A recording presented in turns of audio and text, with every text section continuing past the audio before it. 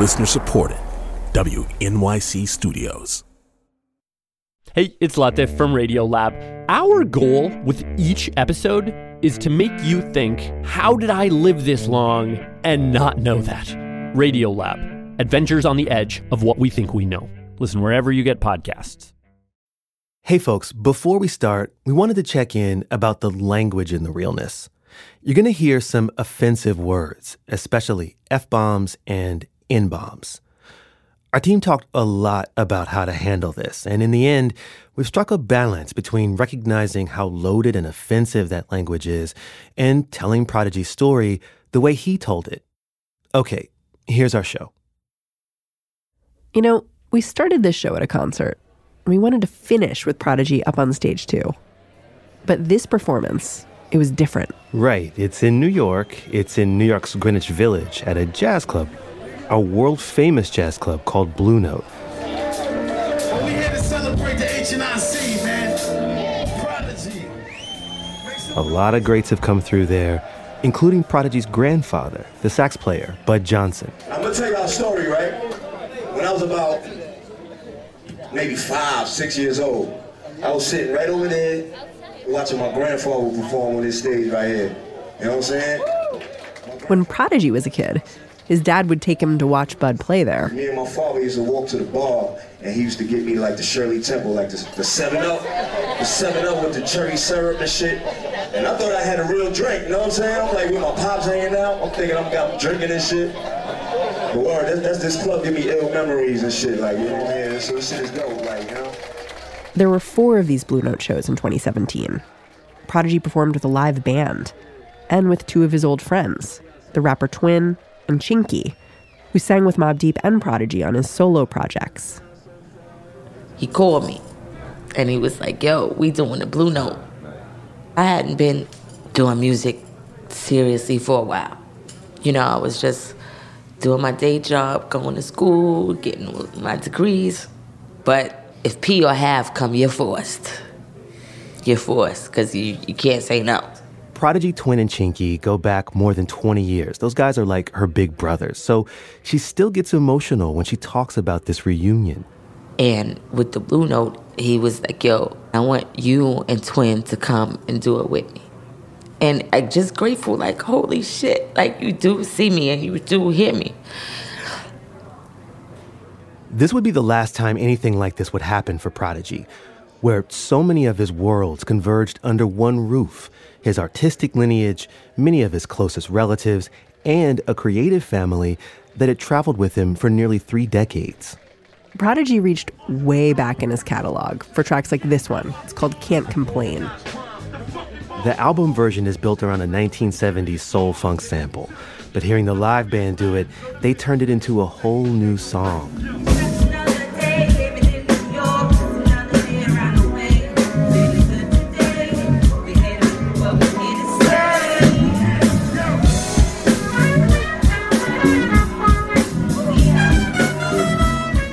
Prodigy had been out of prison for 6 years at this point. Everyone we spoke to said he looked good up there. Both of his kids came. His ex-wife Kiki showed up one night. But there'd been no sign of Havoc, the other half of Mobb Deep. Remember, these two had been creative partners since they were in their mid-teens. They'd had their beefs with each other, which is almost inevitable after working together for that long. But at one point, their relationship became so toxic that Havoc put out a diss track attacking Prodigy. Eventually, they squashed things enough to start traveling the world again, doing the classics. Even at these Blue Note dates showcasing Prodigy's solo music, the people wanted to hear Mobb Deep. And the last show, like every time we did a show at the end, they would always be like, shook ones, begging for it. And I'm like, P, like, it's the last show, like, you gotta go have, like, you gotta do it. Prodigy finally took Chinky's advice. He's like, I go have is coming. And he was excited. I was like, oh my God, I'm so excited. And for that last Blue Note show in early June, Prodigy and Havoc got up on stage together. The band picks up that classic Herbie Hancock sample, and Mobb Deep tears into Shook Ones Part 2.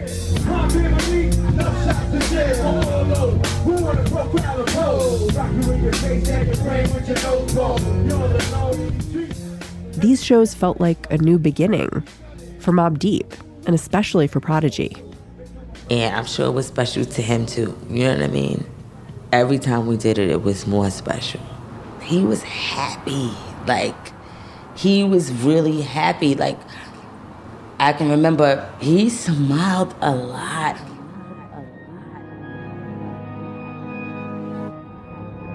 2 weeks after his last gig at Blue Note, Prodigy and Havoc were on stage together again. This time outdoors in front of a much larger crowd in Las Vegas, where it was 100 degrees. After that, Mobb Deep was supposed to fly back east to play in Harlem a week later, but Prodigy never got on that plane.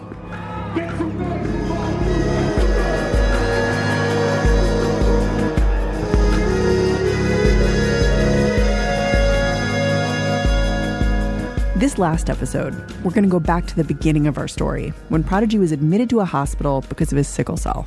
We'll look at the last few days of his life and ask, what happened in Las Vegas?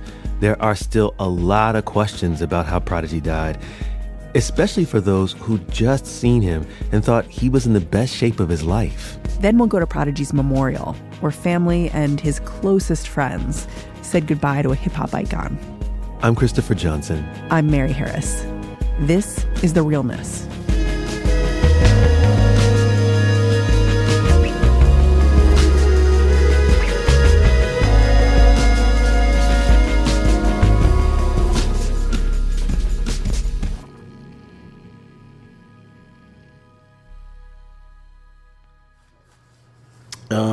This is in the dressing room, and he had on like a tux. You know, he was sharp, man. Greg still has pictures on his phone from those Blue Note shows. It was the last time he got to see his little brother perform. You know, no hoodie, t-shirt, suit, some patent leather shoes. It was awesome. Greg and Prodigy had just started to get close again. As adults, they'd kind of drifted a bit. Greg is 13 years older than Prodigy, and while Mobb Deep was on the rise, Greg was traveling with the Navy, so he missed a lot of their early shows. Being overseas and to meet people that I work with, you know, like lawyers, judges, you know, that were in the military, pastors, knew my brother's music. White people, you know, people that you would never think. You look at them and go, nah, no way they knew my brother. I mean, it was unbelievable. One reason they were reconnecting was that their mother Fatima had died. And just 7 months after she passed away, Mobb Deep was in Vegas performing in that baking heat. A day later, Greg stopped by Prodigy's house in New Jersey to see him. Tasia, Prodigy's daughter, answered the door. And Tasia said he's in the hospital. I had went over to the house thinking he was on his way home, and we didn't realize he was in the hospital until I got there. So I called him from there, and we talked for a minute. Instead of flying home to New Jersey, Prodigy had checked himself into a hospital about 20 minutes southwest of downtown Las Vegas.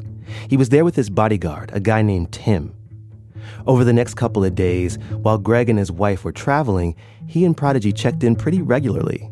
So you called him in the hospital. And how'd he sound? He sound winded, you know. But then I talked to him again that day, and he sounded better. You know, that's just, again, normal occurrence. You know, it you know, it's bad, then it's okay. Then you might talk to him on the phone, and he sounds like, yeah, you know, and it's the opioid, or it's him coming down from the pain, or it's him needing some pain medication. On Tuesday, June 20th, Greg was alone in a hotel room when his phone rang. It was Tim, Prodigy's bodyguard. I got a call about 11 o'clock in the morning, and Tim goes, hey, Greg, how you doing? And I just could hear something in his voice, and it was disheartening, and I was like, wow, what's going on, man? And he said, we lost him.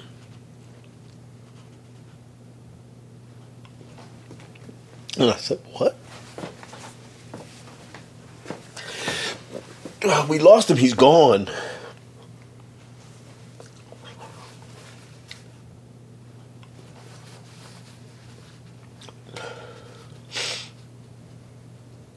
And for a solid Wow. 10 minutes, man. I dropped the phone and I screamed. Like, just screamed and screamed. No, man. No.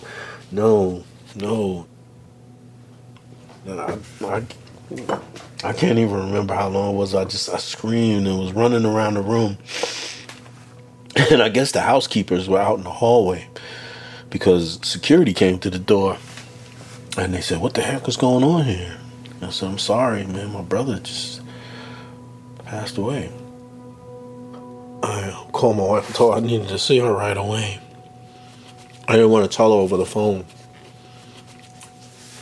And got in a car. I flew over there. And she was waiting outside. I stopped the car in the middle of the street.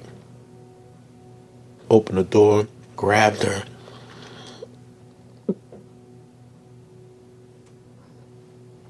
And I said, he's gone. I said, Chaka's gone.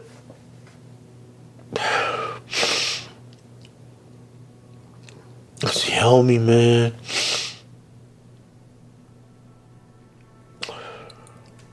That was just really hard. Prodigy's death came crashing down on everybody. People were devastated, but they were also puzzled. Folks like Twin, who'd seen Prodigy through some of his worst sickle cell crises, they all say Prodigy was the healthiest they'd ever seen him. He'd been working out, he'd been eating well, and he'd found ways to fend off the worst of his sickle cell attacks. It's not easy to be a 42-year-old rapper. But since he'd gotten out of prison, Prodigy had been prolific. 3 studio albums, international shows, those gigs at Blue Note. He'd put out a cookbook. He was even writing fiction. So everyone thought, how could he have gone through the ringer for 4 decades, only to die now on what seemed like a common hospital visit, the kind of visit his crew had gotten used to? Did you ask when Tim called you? Did you ask him what happened? I don't remember. I think he's at first it wasn't really important. Right. The important thing was that he was gone. He was dead. I've read things and listened to interviews about people saying it was from the sickle cell, and I don't believe that was the case. It was something else other than sickle cell that killed him. It wasn't the sickle cell. If Greg's right, if it wasn't Prodigy's disease, then what happened in that hospital?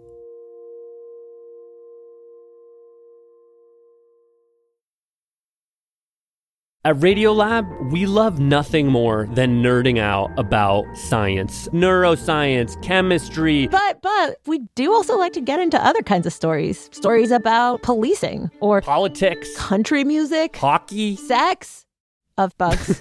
Regardless of whether we're looking at science or not science, we bring a rigorous curiosity to get you the answers. And hopefully make you see the world anew. Radiolab, adventures on the edge of what we think we know. Wherever you get your podcasts. What's crazy is I actually was like, I heard about it in a very random way. After the family found out that Prodigy died, news spread pretty quickly to industry insiders. Peter Rosenberg, who's a hip-hop DJ here in New York, he found out when a friend texted him. And was like, hey, have you heard anything about Prodigy? And I said, no, not at all. The nurses at Prodigy's hospital had started talking. And he said, I know this sounds crazy, but basically someone in my family who's not into hip hop works at a Las Vegas hospital and says Prodigy just died there. Peter spent hours trying to confirm what happened. He called Havoc. He called Prodigy's producer, Alchemist. None of them had heard a thing. Then Nas posted "Rest in Peace" on his Instagram. So I went in the other room feeling very raw and emotional and just started playing songs and talking. I couldn't go to sleep without finding out if it was true. Peter started broadcasting live from his cell phone. So, yes, it's real. It's real. What time of night is this? Or no, day? This is day. This I'm talking about If you were to go look at whenever Nas put up that post, this will be 10 minutes later. And here we are. Saw him a week and a half ago. The very same day, rumors started to swirl about how Prodigy died. I think I only know what everyone else knew, which is that he performed in Las Vegas. He didn't feel good. He was supposedly on the mend at the hospital. And then he choked on an egg and died. And it's like sort of like this sad way to hear someone pass. Like, you're like, I think we all agree there's a weird negative sound to it of like, it's almost like embarrassing in an odd way. Like it sounds silly. It sounds like a silly way to die. And that was not how Prodigy should have died. He was a lot of things, but he was not a silly guy. And you're like, choked on an egg? Prodigy? No. Doesn't make sense. This idea that Prodigy just couldn't have choked to death. Almost everyone we spoke to said some version of the same thing. You're going to tell me that an egg beat him. That's what you're telling me right now. Up in Utica, King Benny, that guy who visited Prodigy in prison every week, he got the news on Facebook. He lost to an egg because he couldn't get a fucking egg out. He couldn't ask for help or nothing. There's nothing that could have went different. I'm not even jacking. Sickle Cell did that shit. This nigga fought that shit well before I knew him. When he was fucking his body up. Doing drugs. Eating crazy. And he lived through that. I watched him get his weight up. Now from a fan, from him going in skitty to me going to visit this man all this time and watching him, the transformation. So you telling me now, get the fuck out of here. It was as if Prodigy's friends thought he was invincible. He couldn't have choked. He couldn't have died from sickle cell. Pretty soon, Benny, some of his friends, they'd tracked down a guy from Prodigy's old Queensbridge crew who happened to be in Vegas. Goes by the name Godfather Part 3. I got the call in the morning, June 20th, that something was wrong and he's in the hospital. You know what I'm saying, to go find him and shit. Godfather used to travel with Prodigy. He knew all about taking him to the hospital. By the time then, he was dead already, you know what I'm saying? But niggas told me to go up there anyway, you know what I mean?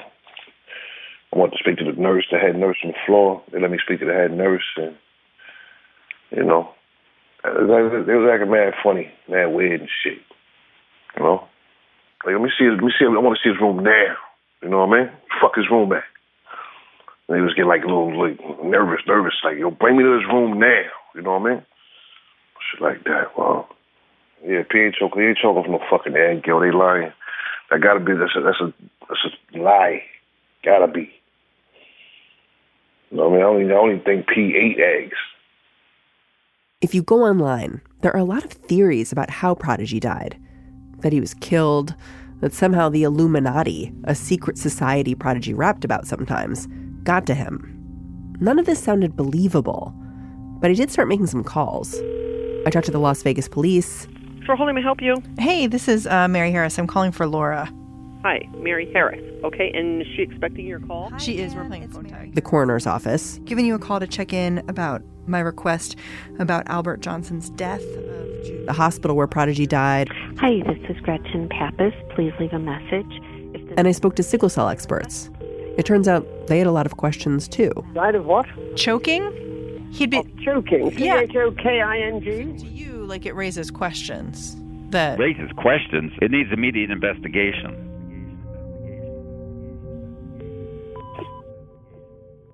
There's this one theory that physicians just kept coming back to. It involves opioids, which can make patients sleepy. They lose control of their airway. If that happens when you have food in your mouth, it can be deadly. I reached out to the hospital where Prodigy died, but they didn't want to share any information about what took place that day. They were worried about patient privacy. In the end, the most I got was a single sheet of paper, two-sided, the coroner's investigation report. It says that Prodigy was last seen alive at 6:10 a.m. on June 20th, 2017. 20 minutes later, a nurse returned to his room to find him unresponsive. There was a bowl of hard-boiled eggs on the tray table in the room. One egg appeared to have a bite taken out of it. Prodigy was declared dead at 6:56 a.m. He was 42 years old. I can tell you one thing, that age 42 to 44 is the right age when, unfortunately, many of our young men with sickle cell die. Does it need to be that young? It does not. It really does not need to be that young. Dr. Katerina Menini runs that sickle cell clinic at Montefiore Medical Center, the place that was scaled back in 2008, the place that cared for Prodigy. Actually, sudden death is not uncommon at all in sickle cell. Why? We really do not know, but sudden death, it's common and happens in and outside the hospital. Many patients of mine, die at home. They are found dead in their bed. She said there are just so many ways for things to go wrong for a sickle cell patient. They can get dehydrated, they can have a stroke, they can develop a heart arrhythmia. Sometimes basic treatment protocols can actually cause a deadly crisis. Every sickle cell doctor I spoke with for this story had these nightmare scenarios about what happens to patients when they travel away from their personal physician, how things can just go wrong because patients end up being cared for by doctors who may not know anything about sickle cell. When they are away from the comprehensive care, they receive care that is not appropriate and can be dangerous. We can't know what happened to Prodigy in Las Vegas, but Dr. Menini says she loses one of her sickle cell patients each month. You know what is fascinating about Prodigy is, think about it, such a famous individual who most likely had access to excellent care. And that I find fascinating and also scary. He could have had unfettered access to any care he wanted, and yet the disease did not spare him.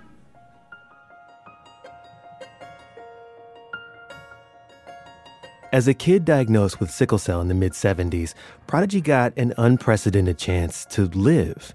In our second episode, we talked about how right around the time Prodigy was born, Black activists and doctors were bringing more attention to the disease. They forced those in power to take it seriously, and it worked. Kids with sickle cell started to live longer. Today, most babies born in the U.S. get blood tests. Kids at risk can start antibiotic treatments, like the one that helped Prodigy make it out of childhood. It's standard care. But as these patients have gotten older, not much has improved for them. As we've mentioned before, an adult with sickle cell is just as likely to die today as they were nearly 40 years ago. And while we know how to screen for sickle cell and we know how to prevent it, the number of people diagnosed globally is actually growing. There is good news. There are a bunch of new drugs in the pipeline for sickle cell. But as we speak, the federal government spends about 3 times less per patient on sickle cell than it does on cystic fibrosis, which is a lot like sickle cell. It's deadly, chronic, genetic, but cystic fibrosis primarily impacts white people.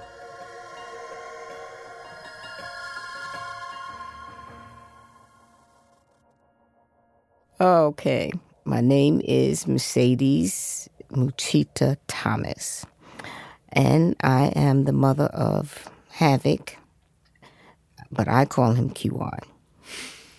We tried really hard to get Havoc for this series, but when we reached out, he never got back to us. So we reached out to Mercedes, Havoc's mom. Today she's a minister. Saw Havoc and his Queensbridge crew go from neighborhood friends to worldwide rap stars. And they had all these little nicknames that I knew them as their real names. I'm saying to myself, where are they getting this? So every time I see his friends, I call them by their real names. Mercedes knew Prodigy for nearly 3 decades.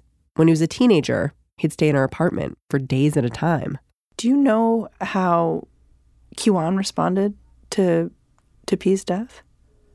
He almost crashed in his car because he heard it on the phone as he was driving. Yeah, he was in a state of shock. He just left Vegas, and he was in the hospital. He wasn't feeling well before that, my son said. So, he thought it was just a routine like he always do. He didn't think nothing, He said he almost crashed. He had to compose himself until he got home.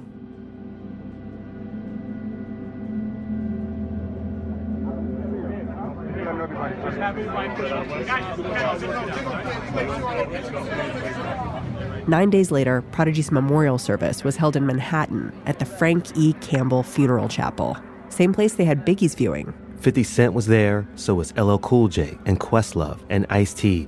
They all showed up to say goodbye to Prodigy. So did droves of hip-hop fans, and many of the guys that Prodigy had known since he was a teenager. 4112! Queensbridge! Throw it up for Prodigy! Woo! The goal! One more time! But before the public paid its respects, there was a private service with a viewing. There was a live band. It was the same band that played with Prodigy at his Blue Note shows. And the mother of his children, she eventually got in touch with me and asked me to do the opening prayer. Yeah. So I wore my clergy there because it made sense. Yeah. Do you remember either of the prayers that you gave? No. Prayers, when you pray, it just comes out. You know, but I did pray blessing over the family. You know, I prayed their strength during that time of need. And I prayed that God give them comfort. And my son, he couldn't even speak. And so, you know, I said, when I spoke at his funeral, I said, they were family, and families have disagreements, and people on the outside should mind their business because they became friends. Was there a moment where everyone kind of, where it was especially emotional? Yeah, one of the Chinky, I had to calm her down. She was uncontrollably crying. She got up to do a song. She couldn't even do the song. I had to get her water and, you know, she was the only one that was visibly upset. Besides my son, he didn't get up. Wow, he just sat there for the whole service with shades on crying. So, I miss that young man. I do. I miss him. He's going to be missed. Yes, he is. At the service, Chinky sang a Diana Ross classic called Missing You. Diana sang it after Marvin Gaye died. We asked Chinky to sing it one more time for us. Since you've been away, I've been down and lonely. Since you've been away, I've been thinking of you. Try to understand the reason you left me. What were you going through? Me having sickle cell, it made me a little different than other people. You know what I'm saying? Because it made me be more laid back, analyzing shit, and just being like that. It caused me to, just be more of a thinker. So it caused me to take care of my health. When you take care of your health, you start looking at life different, and it just shapes you into a different type of person. You know what I'm saying? Do you want to be successful, or do you want to be a bum? And that's my motivation right there. I be like, wake up in the morning, I sit down in the bed, all right, those two choices, success or bum. So, do or die. That's my motto, and it works for me, you know what I mean?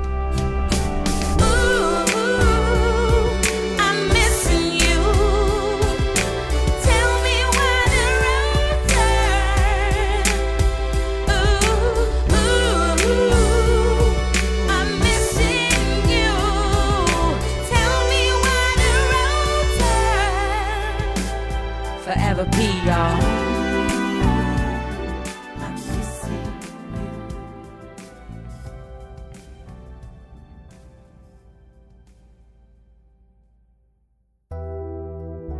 The Realness is a production of WNYC Studios, hosted by me, Christopher Johnson, and Mary Harris.